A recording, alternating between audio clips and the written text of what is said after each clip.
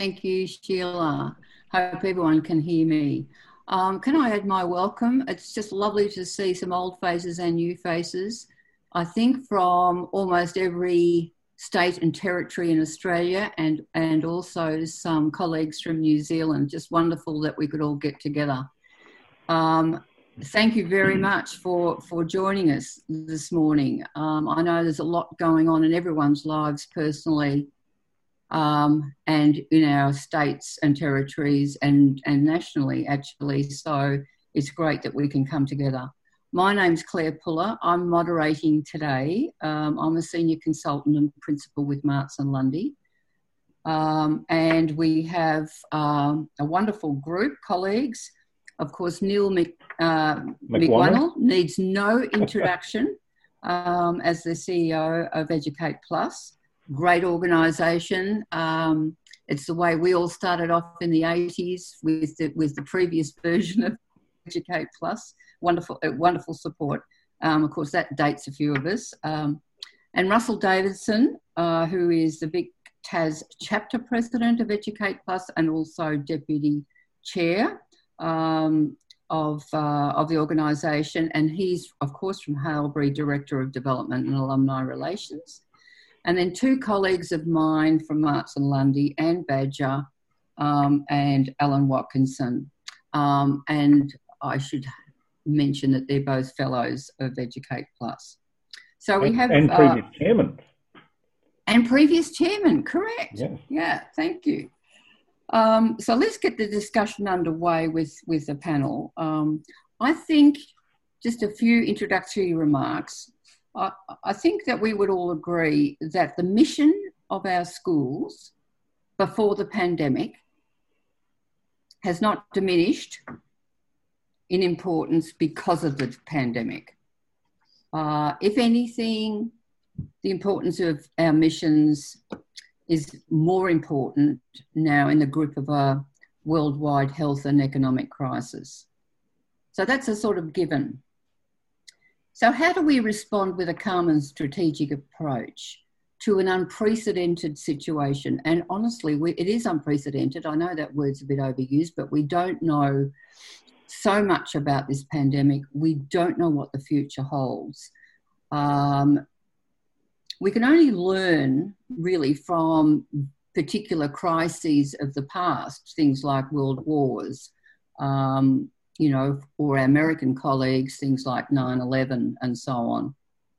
But it is imperative, I think, that we rely on our learning community, such as this one, and share our thinking and our best ideas so we can hone the best strategy for our institutions.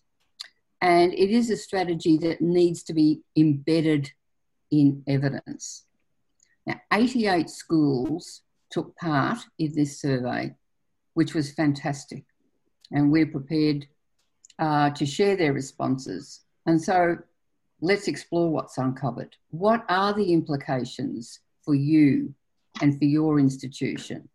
How can you unpack this survey for your head of school, for your council, for your colleagues?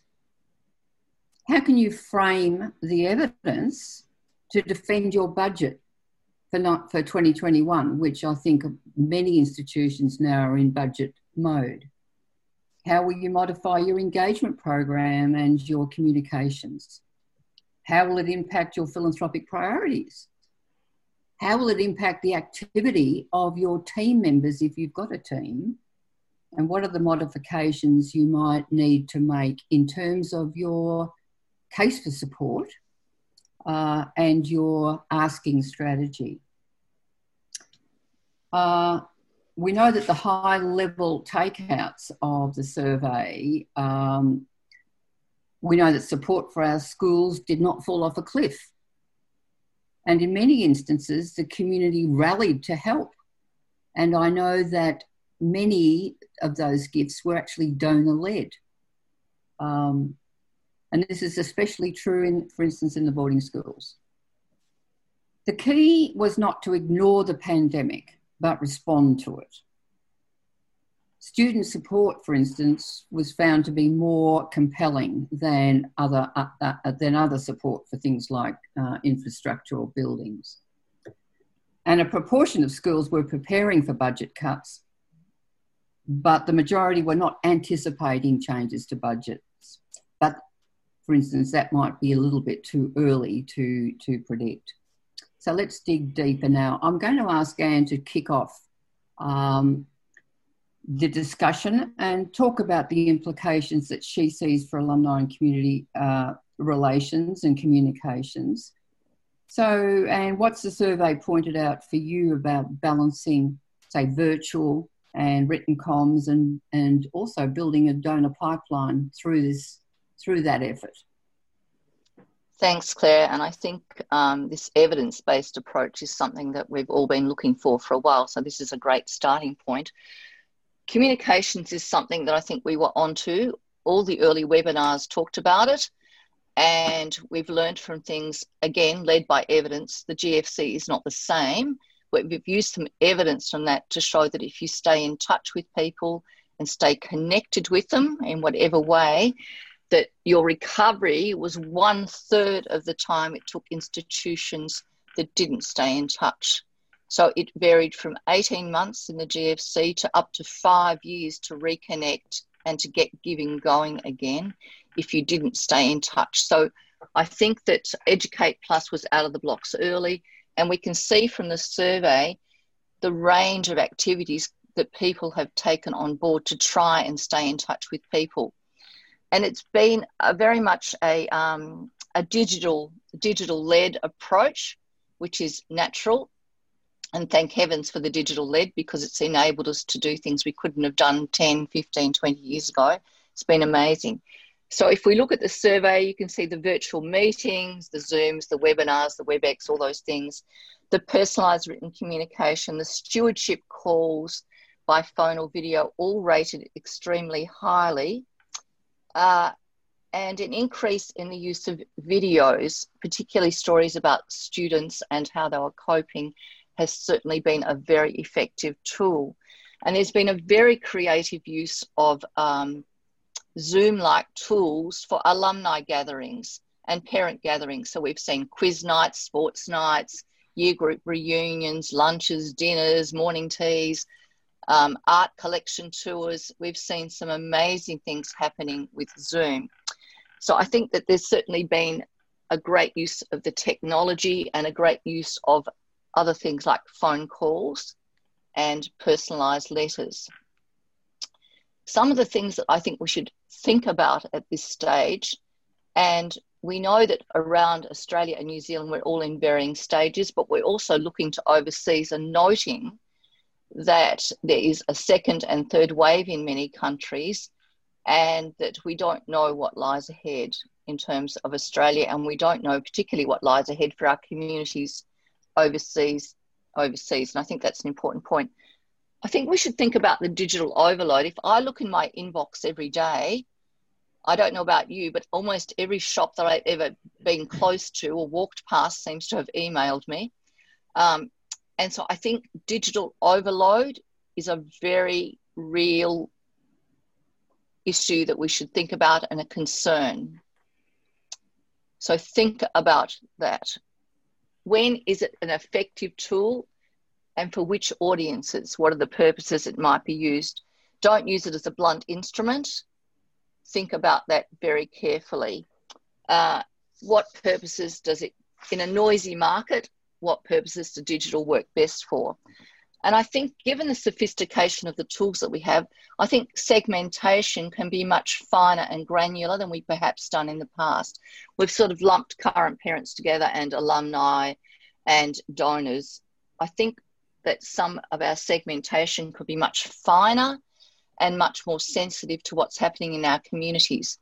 For example, by state and location.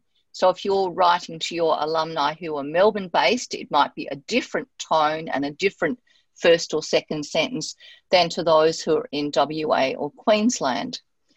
If you're writing to people who are in the UK or the US, again, you would be thinking differently. So I think thinking about location is really important. Many of us have looked to our Southeast Asian communities for strong support, really strong support in terms of enrolments, in terms of philanthropy. How much have you reached out to them, and how sensitive are you to what's happening in their particular area? How much have you recognised that? How much are you doing with that? At the time of the survey, the longevity was not quite clear to us in June and July, but I think it's increasingly clear to us that we're not going to travel. We're not going to be doing those tours maybe till 2022. It's a crystal ball. So I think one of the things that we really need to be giving some thought to is what is really good practice in reaching out to our communities who are not locally based and whom we need to think a great deal more about. How are we going to reach out to them? And what are some of the great practices we're seeing in schools and universities in their alumni and community relations? And I think that would be a great focus for an Educate Plus webinar in the upcoming months, where we actually look at some tremendous examples of very effective practice. So what is your strategy around that?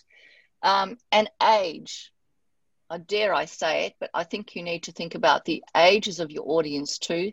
So digital first doesn't necessarily work with people over 70 and 75. It works very effectively with some age groups. So thinking about the age, the location, and the status of your community. So the mode and the medium really matter.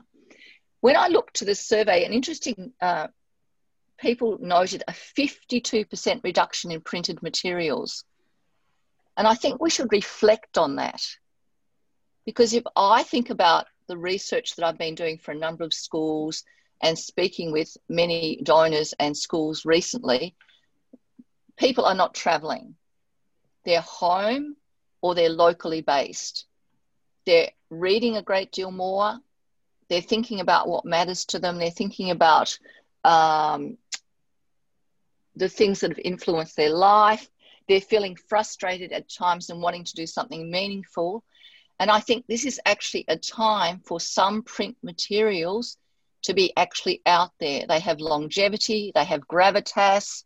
So things like impact of giving reports, giving stories, those sorts of things could play a longer term role, sit around, people will refer to them. So thinking about when to use print, when to use digital, I think is an important one. If you take the lead from Educate Plus, we had a Ring a Vic Taz, ring a Victorian. So have you been ringing some of the people in areas that are in greater lockdown or in greater stress, or reaching out to them? So think about those sorts of things.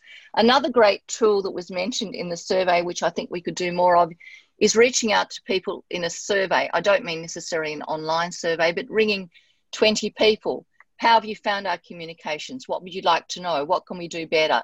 How would you like to be connected? What sorts of events would you like to come to? I mean, survey as a form of engagement and connection is a really useful tool.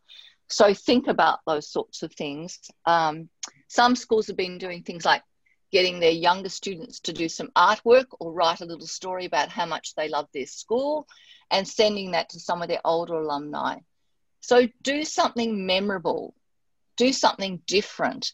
Don't just send your bequest people a letter, send them some chocolates, have afternoon tea with them online, do something with them, stand out from the crowd and use the digital tools as much as you're able to along the way. And I think also importantly, we're going to get some great practice that we can take forward out of this. We can come back to that, Claire, but I think that's enough on the comms just for now. Thanks, Anne. I love the idea that, for certain segments, actually having printed materials which can lie around on a coffee table that aren't just a report of what's been going on for the last 6 months, but are a thought leadership piece from the school around some topics and so on. I think it's a great idea. Just having that brochure hanging around that you can dip into it, or magazine, dip into it any time. Okay, so let's move on a little bit more towards the fundraising action. And can I pass to you, Alan?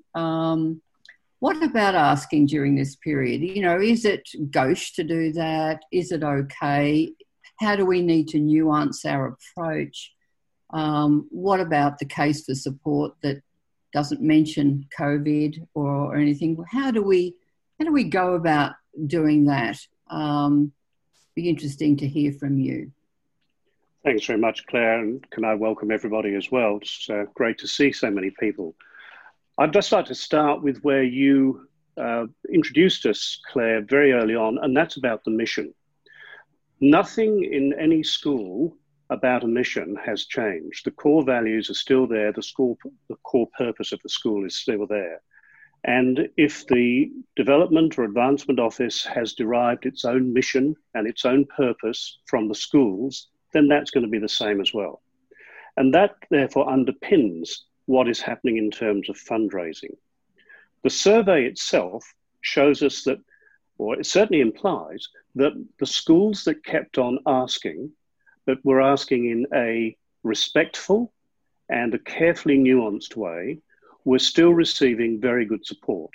And the survey shows that the support for currently enrolled students, as well as for future enrolled students, was up quite considerably. And that's a really interesting thing when you think that donations which are given to support current students are not tax deductible in schools. So the first thing you notice from all of this is that there are people out there who want to help, who are willing to help, some of whom, as Claire suggested, come forward of their own accord, some of whom are invited by really well-crafted letters from an institution, whether it comes from the headmaster, the principal, chair of the board or foundation, whoever, and some of which are responding to, some of whom are responding to amended annual giving campaigns or very specific asks. So to answer your question, it's not gauche, it's not inappropriate, provided that there is a focus for what the funds are going to be used for, and that any ask, personal, letter, virtual, is going to be sensitive, and it is pitched as an invitation to support rather than a need. And there are, of course, needs, but it's not the kind of give now because we're coming towards the end of the financial year. It is, this is a real cause, this is the impact which can occur on families and on students. So people have responded to that, and it's very, very clear in the data. But it's also led me to consider one other aspect of all of this.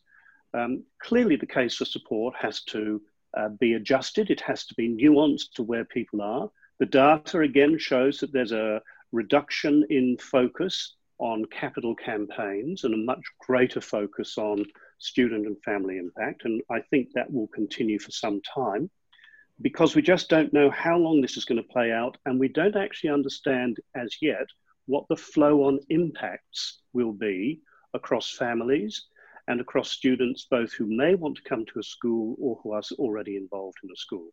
There's going to be a whole range of things. And I think Neil later may talk about enrollments and how they're in some areas being boosted. But there's another thing which comes out from this around fundraising. The data, the survey shows us that the forecast for 2020 are down by 43%, but next year it's much more positive. Only 21% of schools are thinking that they are going to have a reduction. When you compare that with how they are considering that the impact will occur within their schools, most of them just say, the schools say, they're going to have a reduction in the number of dollars raised just across the school.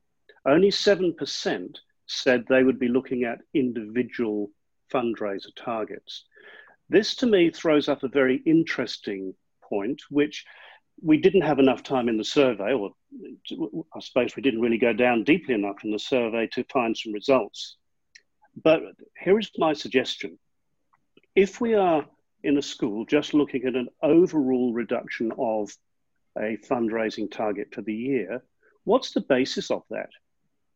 And again, look further down in the survey and you'll see that people have rearranged the number of face-to-face meetings. They may have changed their case for support. There are a few examples of fewer staff. There are some staff who are on reduced hours. But there's no clear sense of what is guiding this sense of we have to reduce our target. So it's a bit of a guess. There's an impact, therefore let's reduce it. But where's the data and the metrics supporting the decisions made within the office? And so my suggestion is that this could be related both to small shops, where there maybe only be 1 or 1.5 fundraisers, and therefore individual or team is pretty much the same, or else there isn't really a full concentration on the metrics of fundraising. I did notice in the survey that there's several. There's one graph which tells us there are very few changes in the KPIs for fundraisers or for people in advancement offices. But if you are adjusting the targets, then those KPIs do have to change. Otherwise, it doesn't make sense. So the data is telling us there's a disconnect. And so I think this is a great opportunity within development offices, advancement offices, to sit down and have a look at the KPIs for the team or for the individual fundraisers around those fundraising targets, and to link them with the moves management. The last 2 or 3 graphs talk about those different metrics and some of the activities, whether there's a reduction in face-to-face meetings, moving towards virtual meetings, moving towards significant contacts. This is a change. So it's an opportunity to have a look at that and talk about the number of prospects that a fundraiser should be dealing with if that fundraiser has no other responsibilities, the number of contacts which are expected over a month or a quarter, the number of proposals, closures, the number of stewardship things, and actually make sure that the moves management is being tracked. Because if you have that data, it then allows you much more accurately, or with less guessing, shall we say, it allows you with less guessing to say, this is what next year should look like based upon the data and the metrics which we know and understand. Otherwise, it's a bit of a guess. And it may be a good intuitive guess.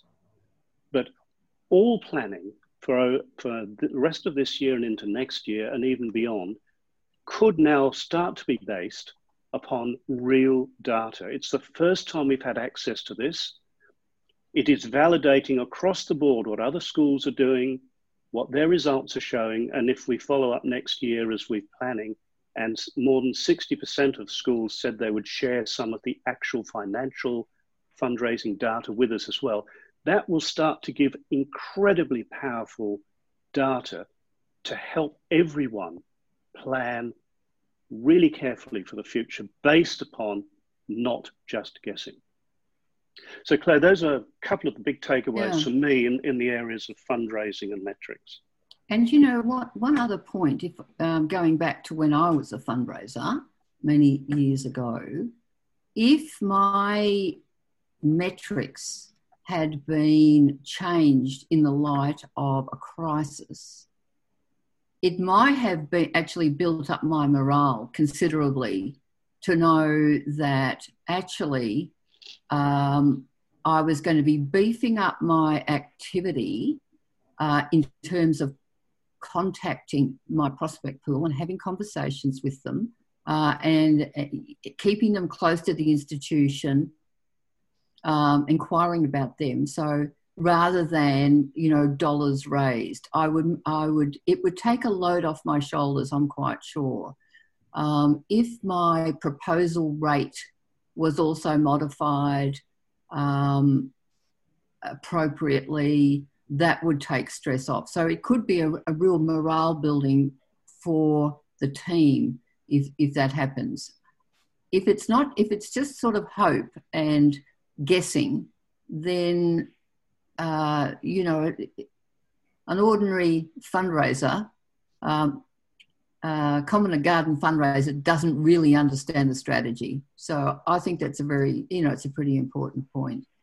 Just one other anecdote too that's come out of, for Victorians, is really, but it's very interesting.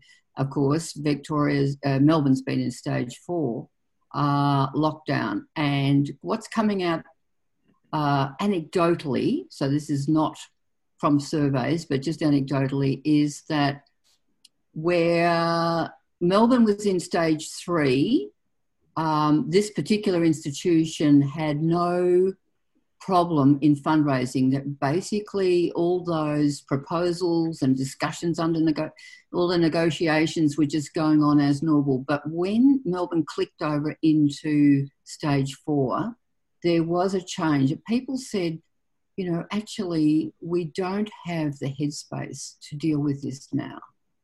Things have got very complicated and we'd love to talk to you about it, but can we just put it on hold until we've come out of this situation? So I think that's a pretty interesting thing, that we are all in some sort of pandemic modified behaviour, but just to be very, very mindful of where our donors are. So, Russell, you're our practitioner. Have you had a chance to, what's your intentions of what you're going to do on the ground at Haileybury with this survey, with the evidence? How are you going to share it? Who are you going to have a battle with on budgets? Tell us all the gory details of that. Thanks, Claire. Good morning, everyone. Great to be here this morning, and thanks to the Marts and Lundy team for initiating the survey and today's webinar, of course, and also to Neil and his team at Educate Plus for doing the same. This comes at a really good time for me. I'm due to brief our board in the next few weeks, our foundation board. So I've taken this from the angle that that's how I might speak today, and how I might brief the board at Haileybury, and of course the principal, who also sits on our foundation board. I think the first point that was raised was certainly the point that Alan has raised in regards to the KPIs, and I think that's a really salient point for practitioners to take back to their boards, and the modification and the flexibility around KPIs and how that might be delivered in the development office. And I think that's certainly point number one, is that we need to have a good look at those KPIs and understand how they may impact on the development office and the staff that work within those particular offices. I guess I've got a couple of points to make this morning, Claire, and the first is that when I saw the survey and when I saw the results from the survey, I found great relief, and I found it encouraging that many schools are expecting to see increases, or at least the same levels in support in the next 12 to 18 months. And I think it's really important that boards are aware of those figures. I think that points to the fact that we should be pushing ahead, and I use the term with caution, with activities such as mini campaigns, special events, giving days, particularly if they do relate to, as Alan pointed out, student and family support. I think it's really important that our case for support when it comes to campaigns is really sharp, and it's really sensitive to our donors' needs. And I think it's really important that our boards and our leadership are aware of that. It's critical to be understanding of each and every donor and the position that each and every donor is in. Not all of our donors have been impacted severely by the COVID pandemic. However, many have, and I've certainly spoken to many over the past 4 to 6 months that have been impacted by falls in the share market. They've been impacted by losses of their job. Many are still paying high school fees, etc., etc. So we need to have a really strong and a good understanding and a feel for their situation. And of course, we need to adjust targets if need be as well. That's the first point. The second is that it's great to see that 86% of our schools are supporting their own students via financial aid, obviously for current students. That's terrific. It's terrific that we are supporting our own within our institutions. And I think what that does, Claire, is it really provides a positive awareness for the existence of the development office, and if a school has a foundation, the existence of the foundation and the branding of that particular foundation. From a personal point of view at Haileybury, we have released some funding from our foundation, from our general fund, to support boys and girls at our school who are in need of that particular funding to get them through until the end of the year. And from our point of view, that's presented a really great opportunity to be able to brand the work, if you like, of Haileybury Foundation and the work that we do in supporting our students. That funding hasn't come from donations, if you like. It has come from the operations of our Chinese school. However, it does showcase the work that we do, and it gives us that opportunity to speak to our community about the great work that the school is doing. And that's certainly a point that I'll be raising with our board. And I think it's really important at this time as well that even though budgets are being cut, and let's hope they're only being cut in areas such as events, travel, hopefully not PD. The Educate Plus conference is very important, of course, next year. But now's not the time to be cutting staff, particularly in those small teams that many school development teams work within, because there's so much that can be done by way of communication, new ways of connecting and showing impact. Again, one of the examples that we use at Haileybury is, we've done this in the last month or two, we've run 4 really successful donor impact events whereby we've been able to connect with our major donor community through impact of scholarships on students. We've presented 4 students who have spoken about the significant impact and the changing of their lives due to those scholarships, but also being able to speak about a certain area of the school as well. And we've had a senior member from our school staff come on and speak to our donors as well. In the absence of face-to-face events, we can still show impact. So therefore, there's so much to be done, so much new wave technology that can be done in our development offices, and we can show impact that way as well. We've seen that through the wealth of our PD, all the opportunities that are available, that staff can really start to learn lots and lots of new ways of going about things as well. Staff can be used to great effect now more than ever, and that's a really salient point to be put to boards as well. Schools are going to reap the benefits down the track from all of the stewardship and the communication, if done well, that is being done at the moment. There's so many examples of that. So some really key takeaways from me from this point of view. It's all about meaningful engagement. It's all about positive and effective stewardship, sensitivity to our donors as well, and carefully planned. And I think if there's one way that our boards can show impact in this point here, it's let's get our boards involved. Let's get our boards involved more than ever in terms of connecting with our donors and being in touch and showing their face, because now is the time, I think, that we can really showcase the work that we do in this space. Great. Russell, what would you advise institutions that are in campaign? Would you say to a board, for instance, if you were in campaign, I'm not quite sure whether you are in campaign or not, or no, I've never really done a major campaign, so yeah. But happy to try and answer. Yeah, well, imagine a school it is in, and what would you be saying what advice would you give your foundation board for managing the campaign from here on in? Would it be look, let's actually lengthen the time of the public phase, or maybe if you're in quiet phase, maybe lengthen the quiet phase in order to allow people to get through what they're going through now, get through the actual crisis bit, and get a bit more headspace. Or would you be saying, moratorium? What would you be thinking? I think we need to be able to read each and every community. Every community is very, very different. Obviously, here in Melbourne, things are a little tougher than perhaps what they are over in the West and perhaps up north as well.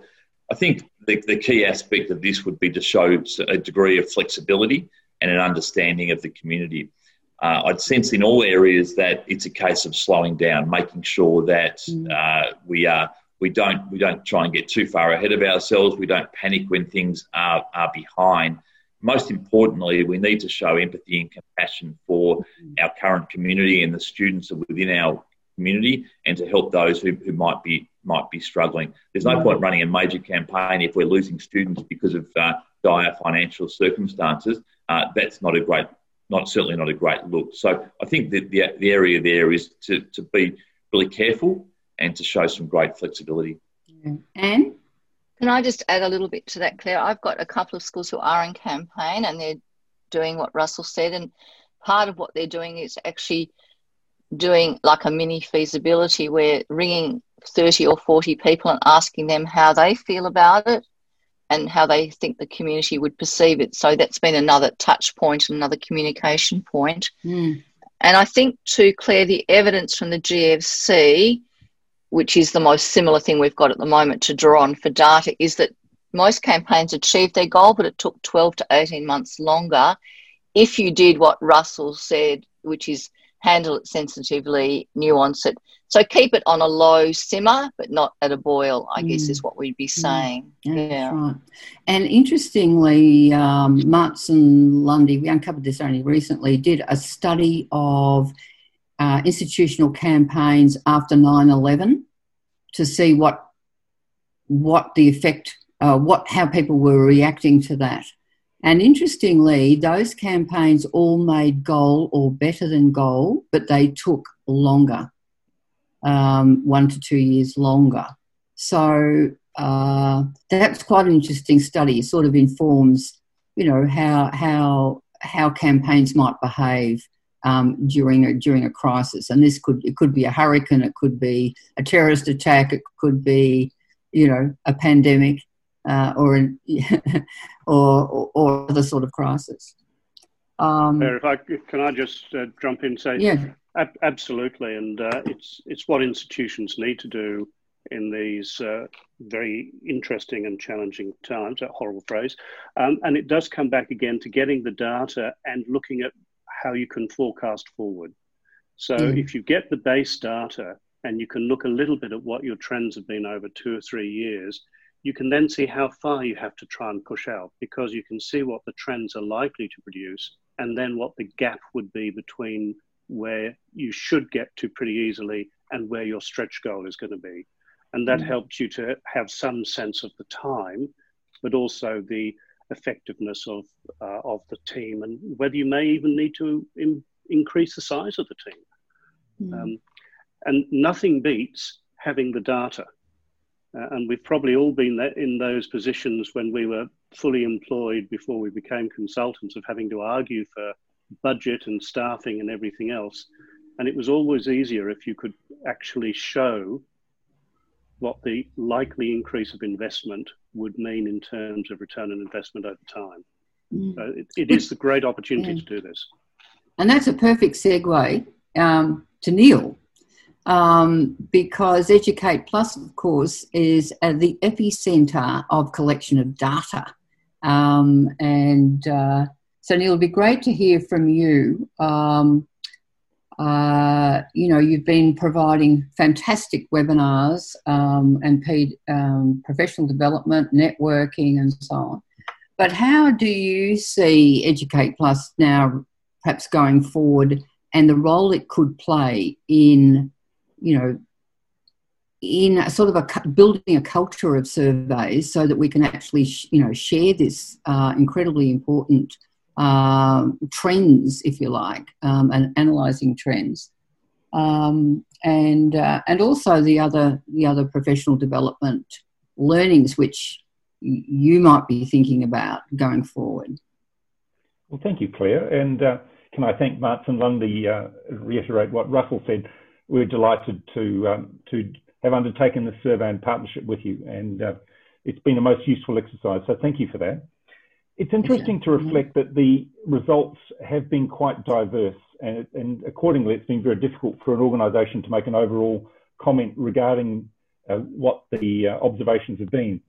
Some institutions, as we've heard, have continued and run very successful fundraising programs during this COVID period. And I note a few of the participants in this webinar from those institutions, whereas others haven't deemed it culturally appropriate or have been sensitive to the needs of their clientele and have steered away from running any campaign at this time. So results are quite diverse. It's interesting, many people or many of the advancement staff have used this time to, I think Alan mentioned this as well, or Russell did as well, to spend some time on stewardship of your high net worth individuals or high net worth donors, to adjust your case of support. So there are opportunities there. The other thing I reflect on is that this COVID, whilst it's been dreadful, it has actually provided an opportunity for independent schools, which are the majority of those people participating today, to actually showcase how well they do things. Prior to the meeting, we were chatting with the panel, and I heard an interesting fact that some of the government schools had been offering a half an hour face-to-face teaching in these learn from home situations. When you compare that to some of the excellent programs being offered by our institutions to fully cater for the students, even though they are remote learning, that's been noticed by the parents. And so I'm hearing quite a lot, and again, it's not uniform, but many, many examples of increased enrolments in your institutions and positive outlooks for the future. So quite diverse. The webinars, as you mentioned, have served our members well. I think Sheila's probably looking quite exhausted in the background there. She's past 50 now.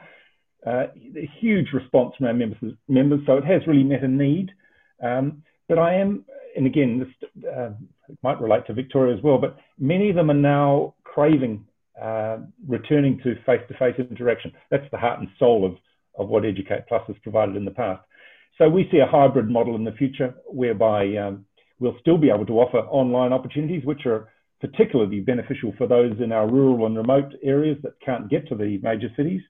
But yes, now some of the other chapters are now beginning face-to-face activities, and they're being extremely well received. Claire, you asked about opportunities for Educate Plus for the future. The major events coming up are our certified training program, which you'll be interested to know is scheduled for Melbourne at Melbourne University in May next year. Last week, I surveyed the 20-odd people who have already registered for that or expressed an interest. And it was interesting to hear from them that all bar one would have the preference of having it as face-to-face. They would still participate if it was online, but they crave for that face-to-face interaction and that ability to share knowledge and expertise with each other. Whilst we managed that pretty well this year, we still had significant numbers doing it. Anne was one of the presenters. It worked well, but people would still prefer that face-to-face option. So the future, I see it a significant opportunity for us as an organisation to reignite advancement. There is a real need to share that story with leadership, with your boards, that advancement is going to play a critical role in emerging from this, and that we need to train and ensure that all of our members are performing at leading practice. It's going to be really essential to not only for your enrolments, but your marketing, of course, goes with that, and fundraising. Planning well, it's not all doom and gloom. If you've got a good case for support, if you've been stewarding your major donors, then hopefully, as we come out of this, there'll be opportunities to, as I say, to reignite and to have run successful campaigns. It may take a little bit longer, but the fundamentals will hopefully still remain the same. So that's a quick summary. It's, as I said, the results have been quite diverse. Some of you are really struggling. Others have worked through this, and the future's somewhat brighter. So, Neil, can I ask you whether you think it might be a good idea to actually follow this survey through with another study down the track sometime to see actually what transpired over the next year? It might be very, very useful for, just for the future about how Australian and New Zealand institutions cope with a crisis, in terms of advancement. Yes, so we're looking forward to working with Marks and Lundy on getting some specifics. You may recall that, and I see one of the participants actually helped me assist or develop a survey just before COVID started on what people's resources and fundraising outcomes were in prior to COVID. unfortunately, COVID put paid to that. But yes, as Alan's mentioned, data is key to assisting you in presenting a case for support to your board and your leadership. So very much in favour of additional surveys to assist. We've also been asked a question by a participant saying, is there an appetite for investing further into this data and turning the results into infographics that could be used for presentations with boards?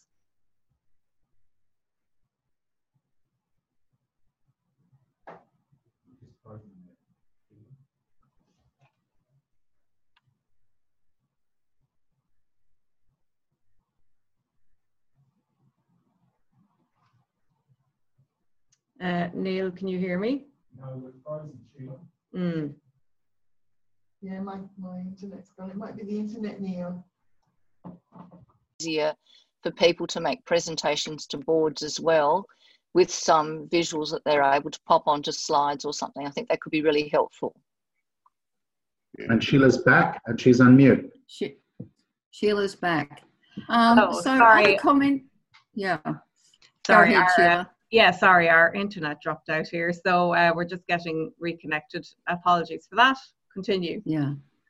Would anyone else like to make a comment on how they're going to use the survey in their own institution, or ask a question of the panel in our last few minutes? Got a bit of time there. And Abra, I have lost all of your questions. So if you've got any more that you want to put on, go ahead. I'll let somebody else go. I had about 5 in my messages to Sheila, but I'm happy to take a number and wait. If there are other questions, then happy to, but otherwise I'm happy to go as well. I can't see anything now. I've lost all my data. So if you want to go ahead, Abra. All right. I guess it was really building on some of the things that Alan said, but also Russell and Claire, which is we've got the real and now, which is the urgent of how do we react in a time of COVID. But I also believe that there's real value in turning this research into a longitudinal study of actually being able to ask the same questions every year. It's very valuable now, but imagine how much more valuable it would be if we have 5 years of data or 10 years of data and so on and so forth. And so really from an Educate Plus perspective, I'd be very keen on seeing how we can make this not so onerous, but continue to have trends and be able to extrapolate over time, including post-COVID. All of these questions are very relevant, and I'm curious as to whether other people would find that valuable as well.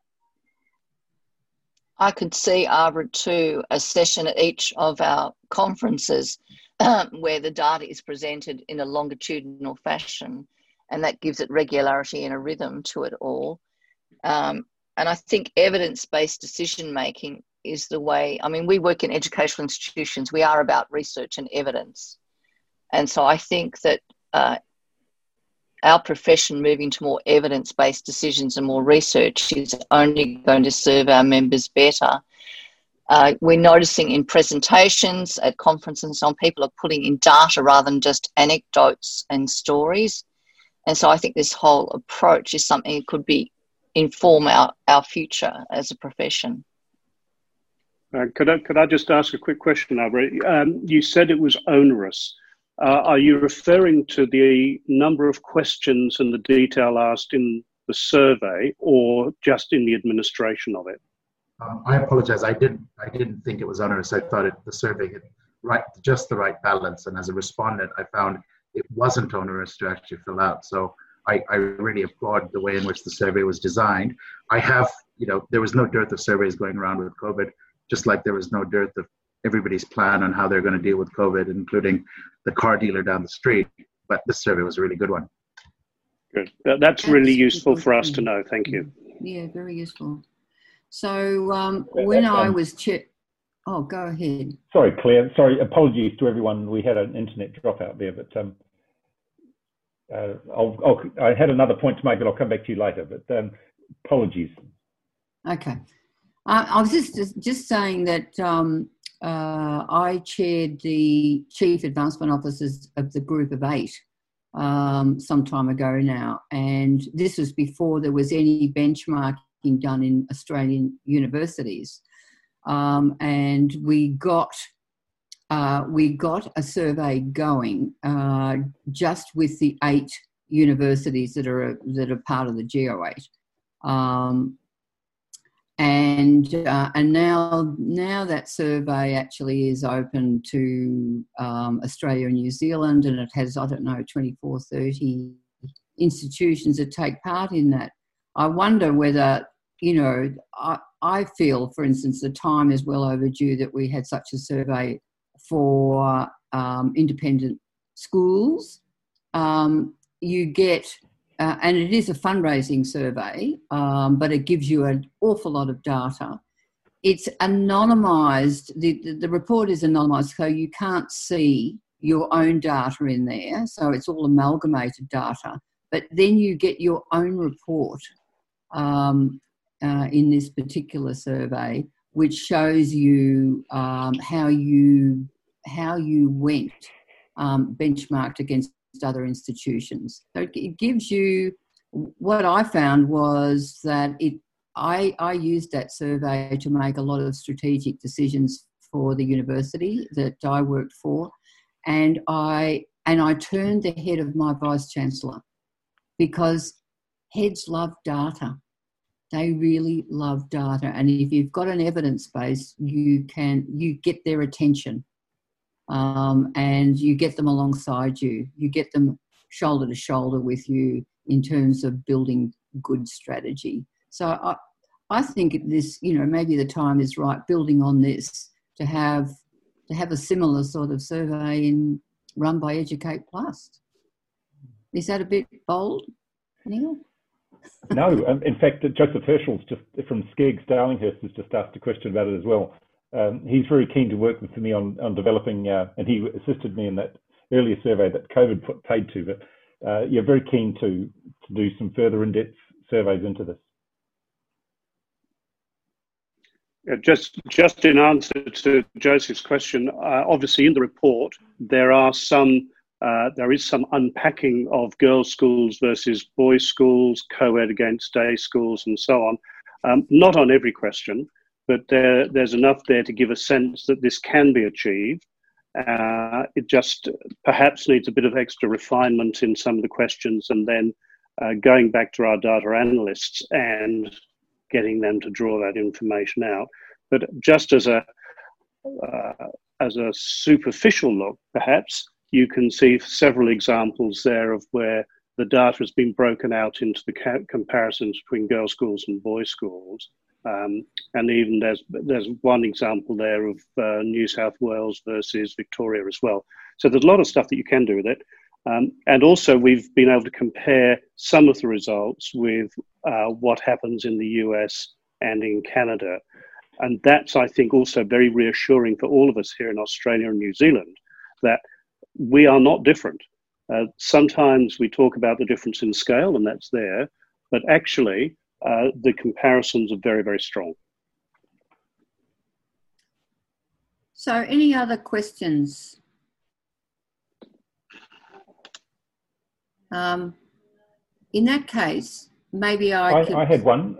Oh, good, Neil. Sorry. Okay, thank you. Thank you. Just looking through the participants in this webinar, I noticed there were a number of other consultancies and partners of Educate Plus, and I just wondered if anyone wanted to make comment on, from a commercial perspective, how these companies and partners are coping and how they see the future. If anyone in those categories wants to make a comment. Neil, I might say a few words. It's Alistair Lee here. One of the things that I think that schools and universities, for that matter, are crying out for at the moment is in terms of getting their basics right, in terms of doubling down on those things that make fundraising successful, doubling down on their relationship building. Some of them are struggling with that at the moment in terms of just getting the basics right, and things that areas that they're asking me for advice on is how to get those basics right, and doubling down on those things that are important. But the other thing too, I think, is that in terms of their alumni and how to reach out more effectively with them in terms of these tough times, but also doing it in an authentic way, I think is probably the biggest challenge. And how they actually go about that. And a few of them are struggling, again, with the basics. Getting the basics right is the questions that keep coming through to me anyway. I don't know whether anybody else has got any thoughts on that. Before we even worry about data and all that sort of thing, which is highly, highly important. It's been great today. But just getting the basics of relationship building right with our donors, with our alumni, with our supporters, and with our internal communities, I suppose.